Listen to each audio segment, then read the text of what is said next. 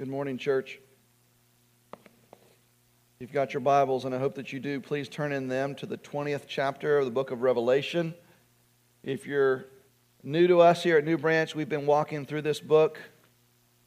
Coming up to about a year, Lord willing, we will conclude this the Sunday before Easter. We are nearing the end. We're at the end, and the new heaven and the earth are about to burst forth. Last week in chapter 20, we looked at the first 6 verses, and we talked about the millennium and how there are a variety of views of the millennium. All of the ones that we talked about last week, we said, fall well within the boundary of Orthodox Christianity. The premillennial view states that Christ will return before or pre the millennium, that there will be a physical earthly realm, reign of Christ on the earth, and Christ will return before that to set that up. The postmillennial view says that Christ will return post or after the millennium, and that the millennium is actually happening now, and Christ is reigning on the earth, not physically, but through His church. And then Christ will return again afterwards. And then the amillennial view, which says that the 1,000-year reign is figurative, that the reign of Christ is heavenly and spiritual, not earthly and physical, and that after this age, then Christ will return imminently to set up the age to come, the eternal state. Now, it's important as we look at today's passage to keep those views in mind, because in large measure, depending on the flavor of the millennial view that we prefer, it's going to color how we understand these verses as well.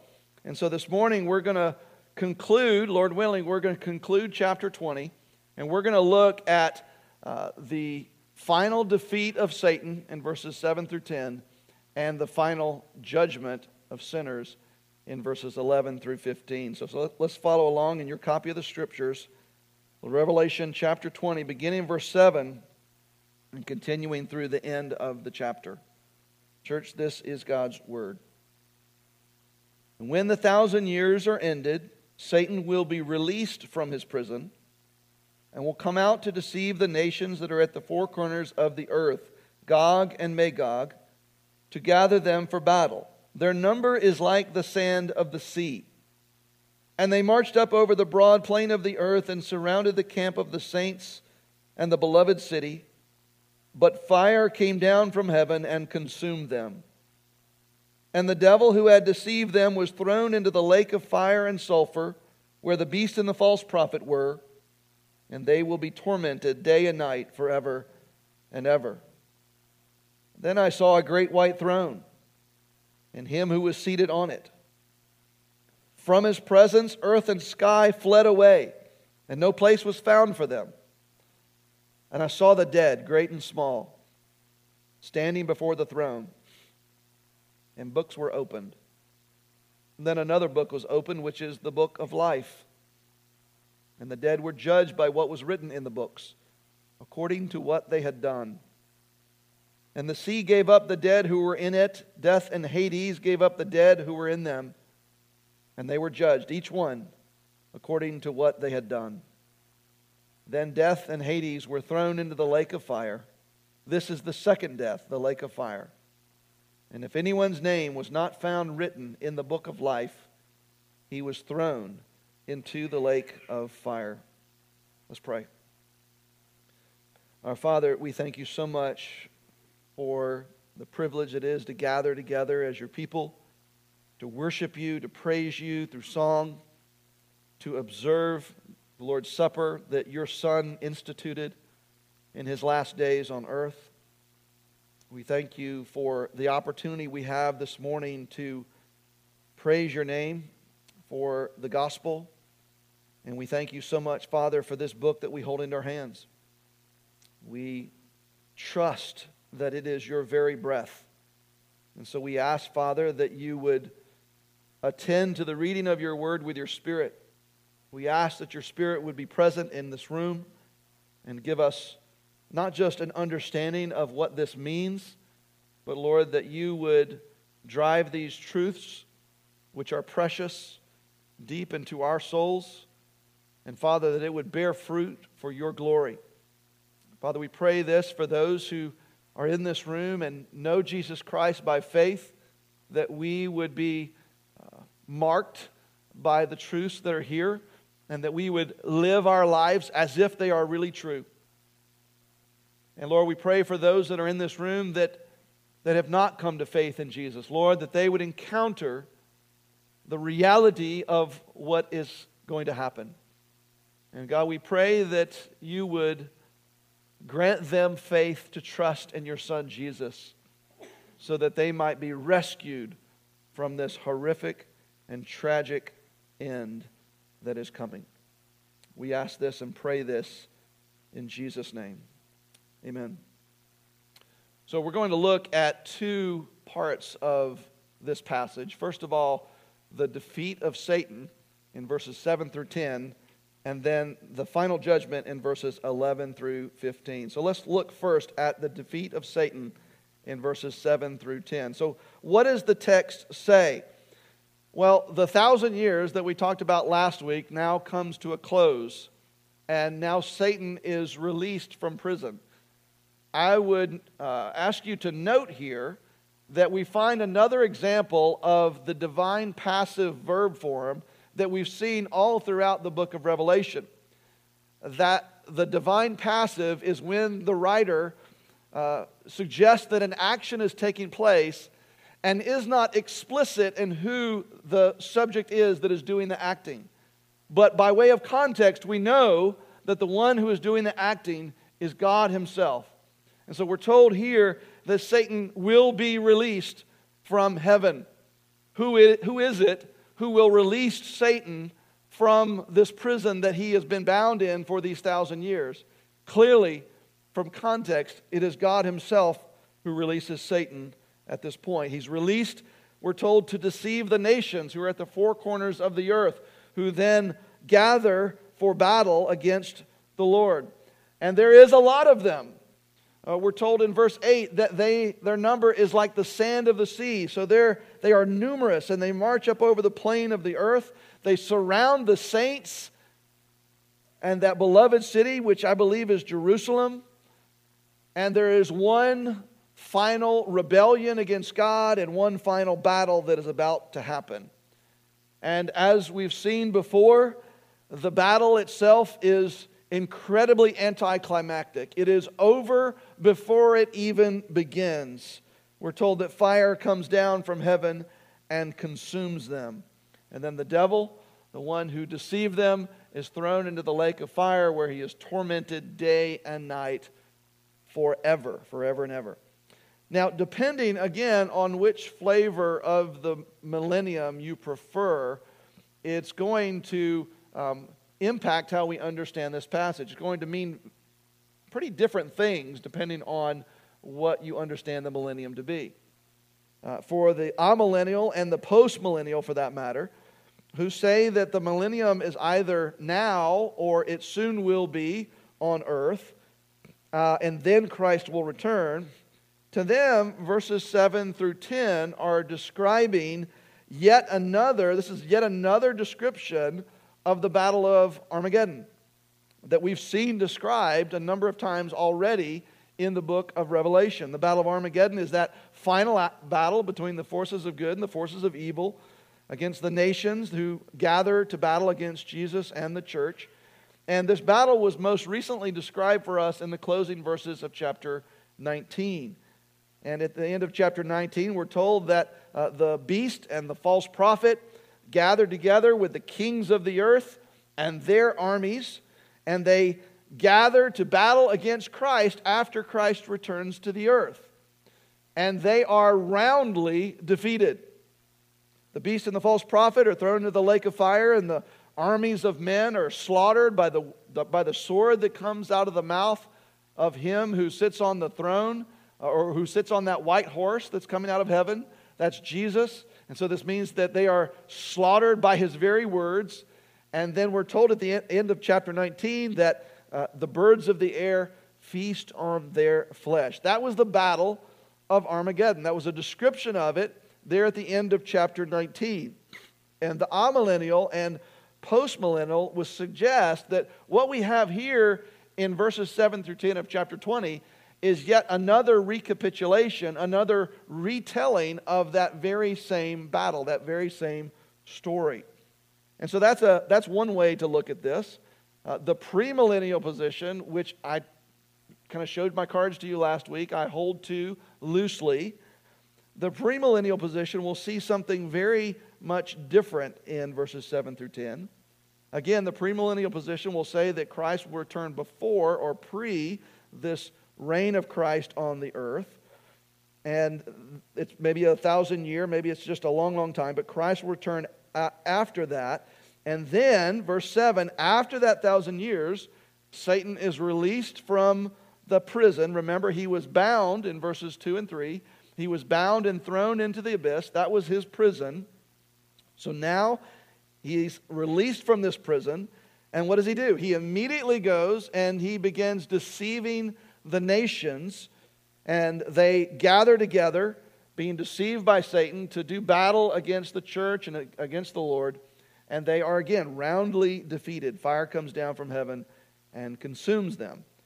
And then Satan, he's thrown into the lake of fire, where the beast and the false prophet were, because they were thrown into the abyss or into the lake of fire in chapter 19. And now Satan joins them to be tormented day and night forever. And so the premillennial position sees Christ's return in chapter 19 and the defeat of the beast and the false prophet in chapter 19. But then, now in chapter 20, the premillennial will see that after the 1,000 years, Satan is bound for the 1,000 years and Christ reigns on the earth. But after the 1,000 years, Satan is now released. There's one final battle. And then after that, he's thrown into the lake of fire to be tormented forever. That's the premillennial view. Now, I want us to consider a question here, and I think it'll help us to understand really one of the primary purposes for the millennium itself. And the question I want to consider is this: who are these people who are once again deceived by Satan into gathering in battle against the Lord for this one final time? Well, we have a couple of options as to who they are. First, they could be the resurrected believers. Unbelievers. Unbelievers who have died and have now resurrected. Look back at verse 5 in chapter 20 that we looked at last week. John says that the rest of the dead did not come to life until after the 1,000 years were ended. Last year we said that the rest of the dead refers to those who were not included in the first resurrection. The first resurrection are those, verse 4, those who had been beheaded for the testimony of Jesus and for the word of God, those who had not worshipped the beast or its image and had not received its mark on their foreheads or their hands. And so that first resurrection was a resurrection of believers, those who have professed faith in Jesus Christ. So the rest of the dead are those then who had worshipped the beast and had received the mark of the beast. In other words, these are unbelievers, those who had rejected God, who had rejected Christ and his gospel. They are also to be resurrected, we're told, but not yet according to the revelation. But some say that these who now in verses 7 through 10 are gathering for one final rebellion against God, that they are these resurrected unbelievers. Because after all, now the 1,000 years have ended. Satan has been unbound, and so presumably the rest of the dead have now been resurrected. And that's a perfectly good explanation of what is happening here. It's just one that I don't happen to find very convincing. Instead, I think we have another option. I think the words that are used to describe this group of people in verses 8 and 9 can be more plainly understood to be simply people, unbelievers, who are alive and living on the earth at this time. Look at verse 8. So Satan is unbound. He's released from the abyss. He's released from his prison. And verse 8, he will come out to deceive the nations that are at the four corners of the earth. So the nations are at the four corners of the earth. Now, where do unbelievers go when they die? Well, unbelievers we affirm, go to Hades. They go to the place of the dead, where they are in conscious misery, awaiting the final judgment that we'll look at in verses 11 through 15. And here, Satan comes out of the abyss, and there's no mention of the unbelieving dead being resurrected, coming up out of Hades, but rather, where are these people in verse 8? They are at the four corners of the earth. In fact, it delineates that they are divided into nations. He particularly mentions Gog and Magog. In Ezekiel chapter 38 and 39, these are allusions to Israel's sworn enemies. And so they represent the nations that are opposed to God and His people. And so these people are on the earth, at the four corners of the earth. They're divided into nations. And then in verse 9 we're told that they march up over the broad plain of the earth and surround the camp of the saints and the beloved city. And I find it very difficult to imagine that that is a description of the resurrected unbelieving dead. Instead, I understand that these who gather for one final rebellion in these verses against the Lord and against the church are simply unbelievers, generations of them who have survived the final battle of Armageddon and continue to live during the millennial reign of Christ. Now some will say, wait a second, didn't everyone die during the final battle of Armageddon? So how could unbelievers survive and live through the millennium? But if you go back to chapter 19, look at verse 21, where John tells us of the defeat of those who gathered against him at the battle of Armageddon. He says in verse 21 that the rest were slain by the sword that came from the mouth of him who was sitting on his horse, and the birds gorged themselves with their flesh. Now, who's he referring to there? The rest of whom? Well, it's the rest of those who had gathered along with the beast and the false prophet to battle against the Lord. Look at verse 19. John says, I saw the beast and the kings of the earth with their armies gathered to make war against him who was sitting on the horse and against his army. So the rest, in verse 21, are those who had gathered with the beast and with the false prophet in order to do battle against the church and against the Lord, and they are killed and their flesh is eaten by the birds. But I think it's also presumable that not every unbeliever on the earth was a part of these armies. And so at least some of them are not part of this army, and so not everyone is killed and fed to the birds. And so some make it into the millennium, some unbelievers. Not to mention the fact that I do believe that there will be births during the millennium. Babies will be born. There will be young people during the millennium. And now, they won't be born to those of us who have died and now have resurrected bodies, because there's no marriage after this life. And so we won't have babies, but those who are Christians who survive that tribulation and make it into the millennium, and those unbelievers who weren't killed in the final battle of Armageddon and make it into the millennium, they will have children. And their children will have children. Whether it's 1,000 years or whether it's a literal 1,000 years or just lots of years, there will be generations of babies that are born. And so young people still will need to respond to the gospel and repent of their sins and trust in Christ in order to be saved during the millennium. But the point is here that I believe that there will be unbelievers who exist along with the saints who are reigning with Christ during that millennial reign of Jesus.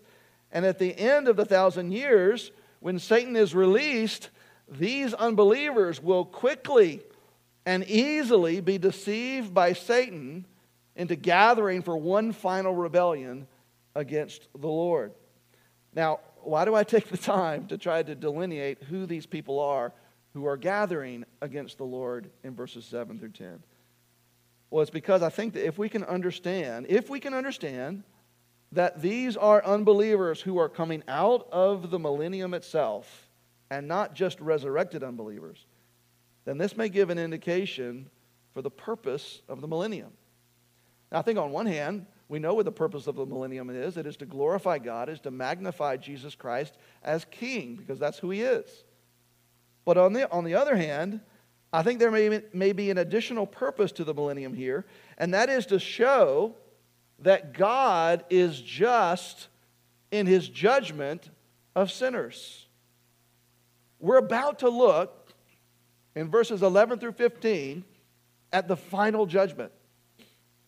And it is very, very difficult to read those verses and hear about eternal and everlasting torment of people made in the image of God and not find ourselves wondering, is God just in all of this? The Apostle Paul was very concerned about providing a justification for the judgment of God for sinners. That's why he wrote chapters 9 through 11 of the book of Romans, because that's what those chapters are. They are an apologetic to show that God is supremely just and right in His judgment of sinners. That's why we have chapters 9 through 11 of Romans, that they are without excuse now. But I think what we find here in these verses is a real-life example and a real-life display of God's justness in eternally punishing sinners. Think about what we have here. For 1,000 years, whether it's literal or just a lot of them, for 1,000 years, Christ, the Lord, has been reigning as king on the earth.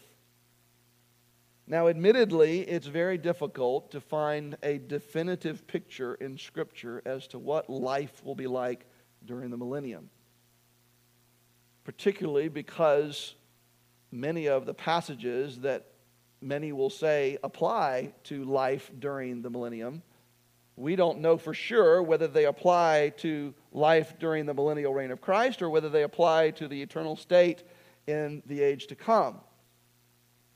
But if at least some of those passages do refer to an earthly reign of Christ and His kingdom, then we can rest assured that that time will be one of great peace and abundant prosperity.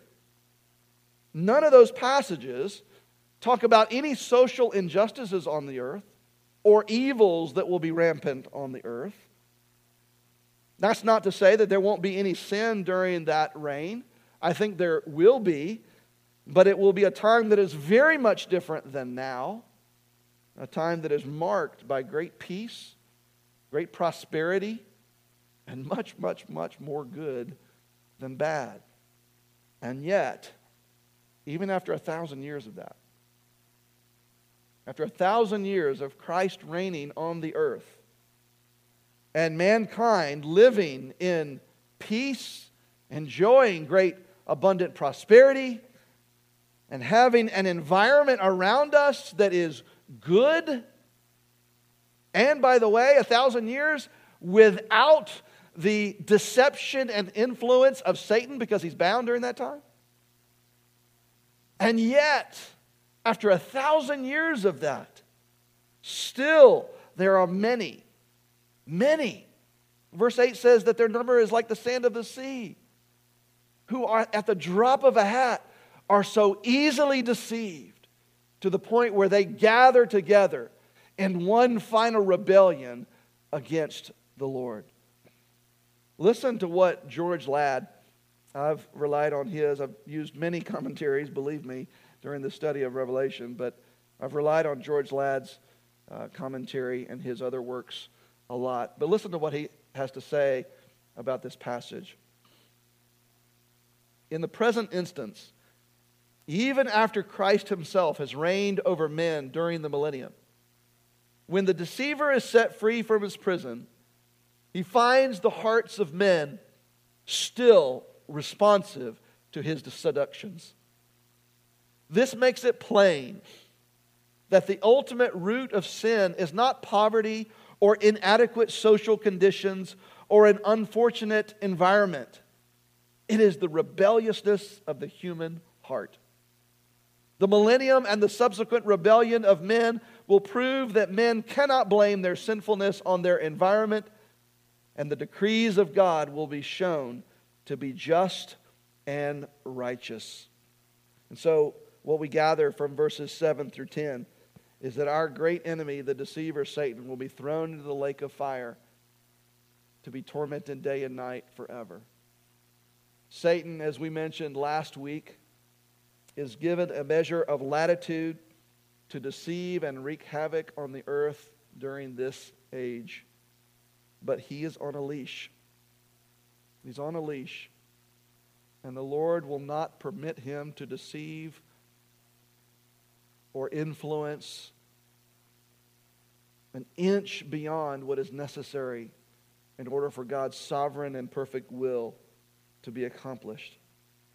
But even after Satan he's been bound for 1,000 years, still when he's released, the hearts of man will long to rebel against God and do their own thing. And so they will once again fall prey to his deceptions. But ultimately, fire will come down from heaven and consume them, and Satan will be punished for all of eternity. So now in the Revelation, Satan is getting what is due him. What about man? His due reward is still to come. And that's what brings us to the closing verses of chapter 20 and verses 11 through 15, and where we see here the final judgment. First of all, what does the text of these verses say? John sees a great white throne. It's white, indicating the purity of this judgment. And he sees the one who's sitting on the throne, who's our Lord. We're told in verse 11 that earth and sky fled away from his presence, and nowhere was found for them. Earth and sky flee away, which is an indication that creation itself now is disappearing and making way for a new creation. And that new creation will begin to unfold as we look in chapters 21 and 22 in the weeks ahead. And we see the new heaven and the new earth descending. But here we see creation itself, which has been under the curse of man's sin since Genesis chapter 3, being readied for its own restoration. Earth and sky flee away from the presence of him who sits on the great white throne. John tells us in verse 12 that he saw the dead, great and small, standing before the throne. So in my reading of the Revelation, this is where the rest of the dead are resurrected. This is the resurrection of unbelievers. And now they're standing before the throne to be judged. This is the judgment of those who have rejected Christ. Parenthetically, I also happen to believe that this is where believers will also stand before the throne and will also be judged. But their judgment will be quite a bit different. The Scriptures speak of the judgment seat of Christ for believers instead of the great white throne. Believers will not appear before the great white throne, which is a judgment unto eternal punishment. But believers will stand before the judgment seat of Christ, which is a judgment unto eternal reward. We read about the judgment seat of Christ, the bema seat as it is referred to in several places throughout the New Testament. Romans 14, 2 Corinthians 5, 1 Corinthians 9, 2 Timothy 2, and elsewhere. This is where we are rewarded for deeds that we do in this life. This is where we receive our crowns, as we talk about often. And while Revelation doesn't speak specifically of this event in this passage, just as we said with the rapture, just because it doesn't deal with it in this passage, doesn't mean that other passages don't talk about it. And while some who might hold to a rapture of the church, where the church is taken away before the tribulation, those who hold to that will say that the judgment seat of Christ probably takes place then, when the church is taken away. But I think it occurs here, along with, and somehow, I don't know how, but somehow connected to, the great white throne judgment. But the dead are standing here before the throne. And so I'm understanding this to refer to the unbelieving dead who are now resurrected at the end of the 1,000 years. And now they're standing before the great white throne. And what happens? Well, they're going to be judged. So what is the basis for their judgment? The basis for their judgment are books and what's contained in these books. There are multiple books that are opened. Some contain the deeds of those who are standing before the great white throne. And there's another book called the Book of Life. And so the judgment of these who are standing before the great white throne is based on what is found in these books or what is not found in them. First, according to the Book of Deeds, we're told twice in these verses that they were judged according to what they had done. And this Book of Deeds, by the way, doesn't include any good deeds. It only includes a list of bad deeds. It's a recording of all sins ever committed. We do no goods apart from Christ. The prophet Isaiah reminds us that our good deeds are like filthy garments, filthy rags. And so these are only bad deeds in this book, a record of every sin ever committed. Now, I don't know this for sure, and so don't take this as gospel truth, but I like to think that the deeds of followers of Jesus are also in this book. The sins that those who have trusted in Christ are also recorded and are in this book. But friend, they are crossed out. And next to them is written, paid in full by Jesus. Jesus paid the debt of all those who have trusted in Christ. But the rest of the record here will not be crossed through. It will not say next to them, paid in full, but rather will say, unpaid. And for these sins, these unbelievers will be thrown into the lake of fire, which John tells us is the second and last death, because after this, death itself will be thrown into the lake of fire. And henceforth, there will be no more death. So what is the basis for their eternal punishment in the lake of fire? Their unpaid for sins. Every word spoken in anger. Every unkind thought. Every act of unkindness. Every wrong thing done, said, or thought will be entered into evidence against these who are standing before the great white throne. And just one of these would be enough to declare them guilty as charged. But the list goes on and on and on and on. And there will be no doubt as to whether or not they deserve judgment.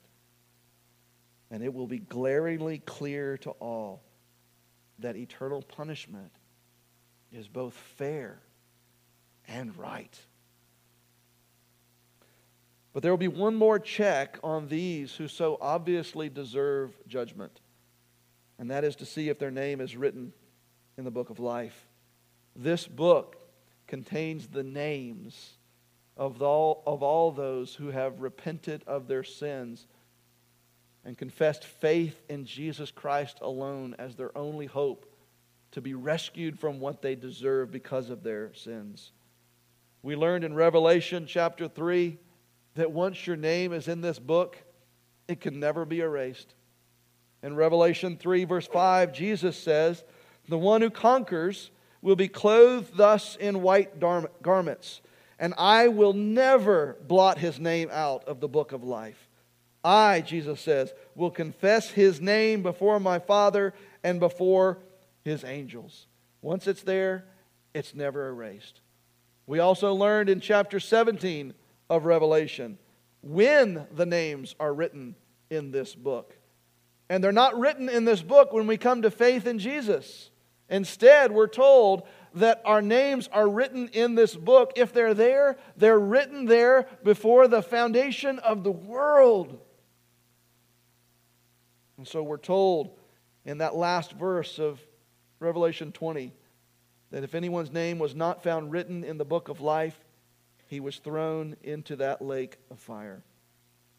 And so the basis for the judgment of sinners will be twofold: God's sovereignty and man's responsibility. We see both here in these books, don't we? Yes, their judgment is their own responsibility. The books of their deeds stand as evidence against them. And there is no defense. They're culpable. They are guilty. There is no excuse. They are fully deserving of the verdict and the sentence that is coming. And yet, their judgment is also due to the sovereignty of God. Because although the sins of all of us who know Jesus Christ by faith and have put our trust in His finished work on Calvary as our only hope, all of our sins are in these books as well. But because our names are in that other book, the book of life, our sins are marked paid in full by Jesus. We are no less guilty. We are no less deserving of this very same punishment. And yet, because the guilt of our sins and the punishment of our rebellion are laid on the shoulders of Jesus Christ on Calvary, He paid our debt in full. He satisfied the wrath of God against our sins. And so there is, by God's grace, no more wrath for those who are in Christ. But these who stand before the great white throne, friend, their debt remains. And the wrath of God for them has not been satisfied. And so the verdict is clear. Guilty as charged. And the sentence is horrific. Eternal torment. Day and night forever. In the lake of fire. As we seek to bring application of a passage like this to our lives, I want to suggest 4 responses that I think are appropriate for this text. The first is to praise God for His just judgment of sin. Friend, we do not worship a God who sweeps things under the rug. He doesn't. That would not be just. That would not be fair. No, our God doesn't do that. Instead, He judges rightly and fairly, and He deserves our praise for that. He deserves our worship for that. The psalmist writes in Psalm 89, verse 14, "Righteousness and justice are the foundation of your throne. Steadfast love and faithfulness go before you." Psalm 111, verses 7 through 8, "The works of His hands are faithful and just. All His precepts are trustworthy. They are established forever and ever to be performed with faithfulness and uprightness." God deserves to be praised that He brings just judgment for sin. And you know, we see glimpses of this on earth. We see glimpses of perfect justice on earth, however imperfectly portrayed it is. Every time wrongdoers are justly punished, we see glimpses of this. Every time a child abuser is put away for life. Every time a company is held accountable for some wrongdoing and assessed punitive damages. Every time a thief is caught and put away. Even every time a murderer is executed. All of this is a nod to the perfect justice that will come one day at the hands of our God. Justice here is not perfect. Justice on earth is incomplete and stained with sin. We do justice here imperfectly because we are imperfect people. Sometimes the innocent are wrongly accused and even sentenced. Sometimes the guilty are set free. Justice in the here and now imperfectly points to a perfect justice that is to come, where sinners who absolutely deserve judgment and are without any excuse and who do not have a Redeemer will be sentenced to eternal torment. And so we praise God that He is a just God. Second response to this text is to thank God for His redeeming grace for sinners like us. Friend, the only difference between many of us in this room and those who are standing before the great white throne in this scene is an encounter with Jesus Christ through His gospel. We all deserve what these who are before the great white throne are about to receive. We all deserve that because of our rebellion against the King, our desire to do things our own way. We know this, right? We deserve this. And yet for many in this room, myself included, God was gracious to show us our sin.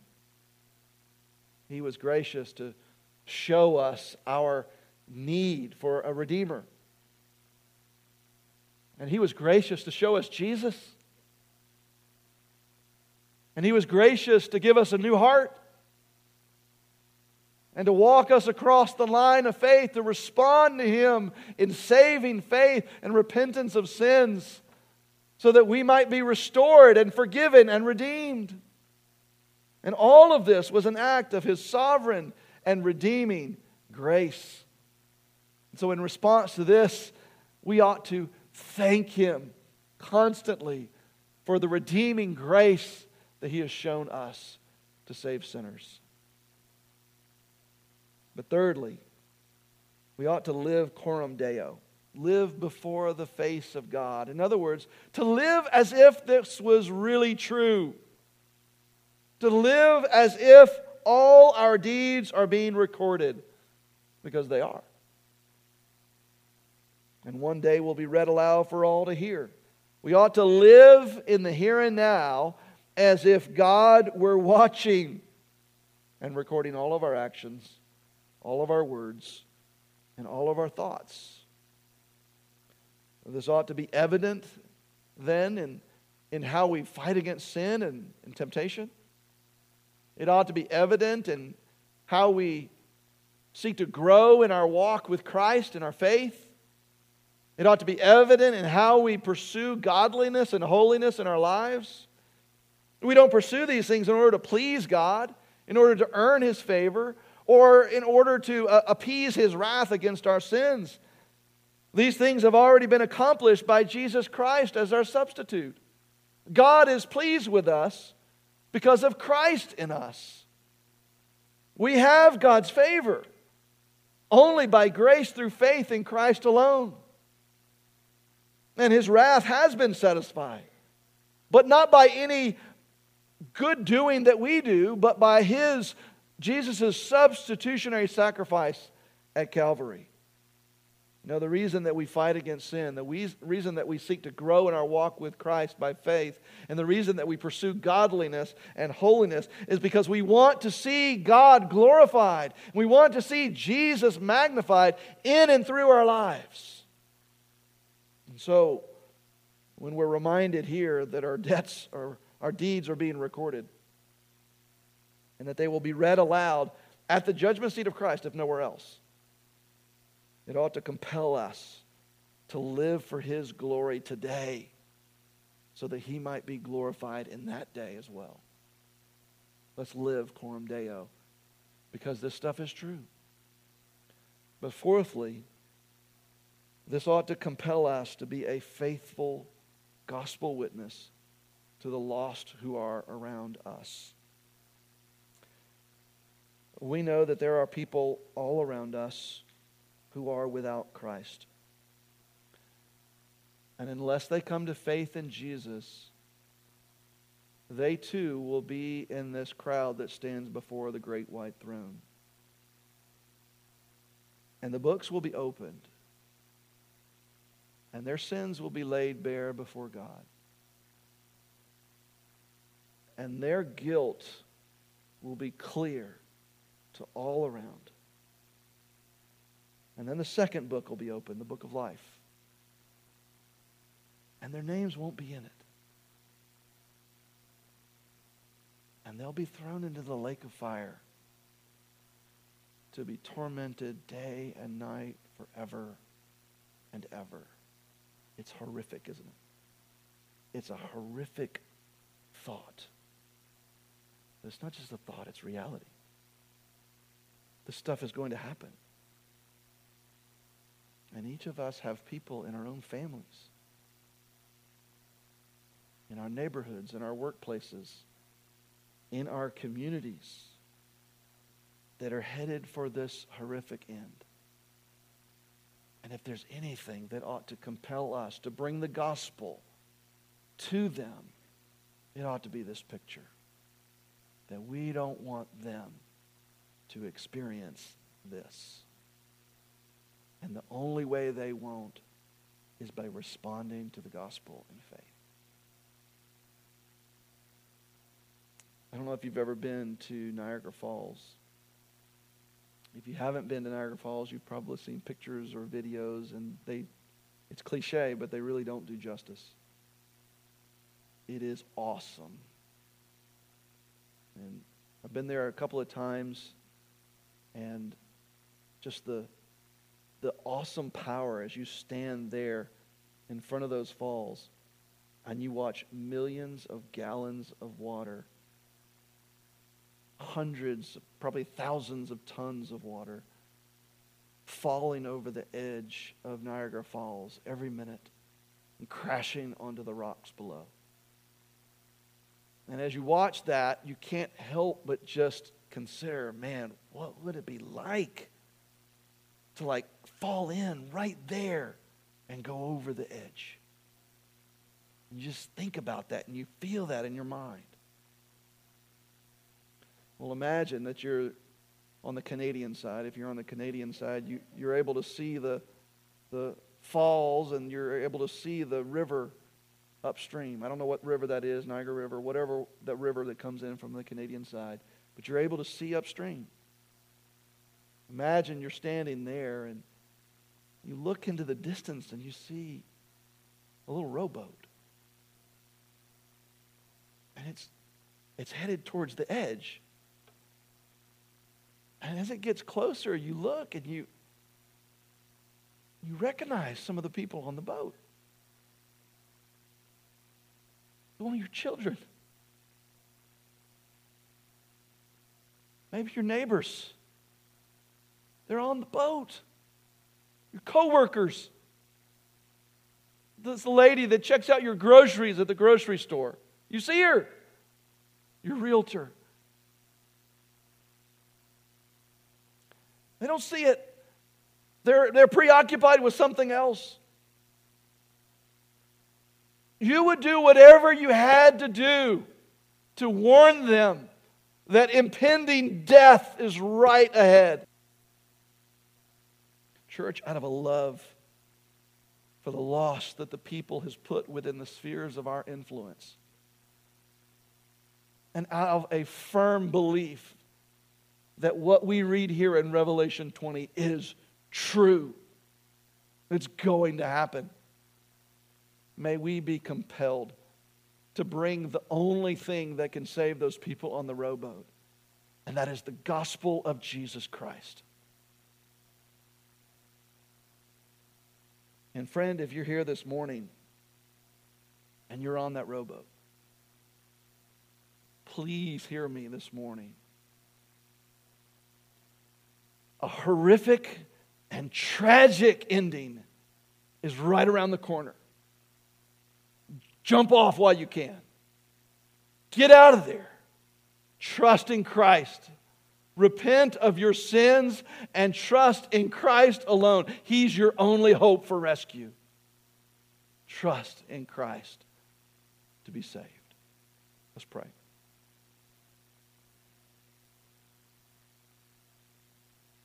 Our God and King, it is so easy for us to get so wrapped up in the here and now and the activities of our earthly lives and be oblivious and forget perhaps that this world is coming to an end. It may not be today, it may not be tomorrow. We're not given insight as to when it will happen, but we are told without a doubt that this world won't last forever. Father, as those whom you have saved by your sovereign and redeeming grace through faith in Jesus Christ, God, would you help us to live today as if this stuff were really true? To live today as if one day we will give an account for our lives. To live today as if the rest of eternity will be spent with you, and this is just a dress rehearsal. To live today as if the lost who are around us are headed for a Christless eternity because they are. Oh God, would we not live the same in light of the truth of this passage? And Father, may you be glorified in us and in this church by how you use us in this world to live for your glory and proclaim the good news of Jesus Christ to those around us. We pray this in faith in Jesus' name. Amen.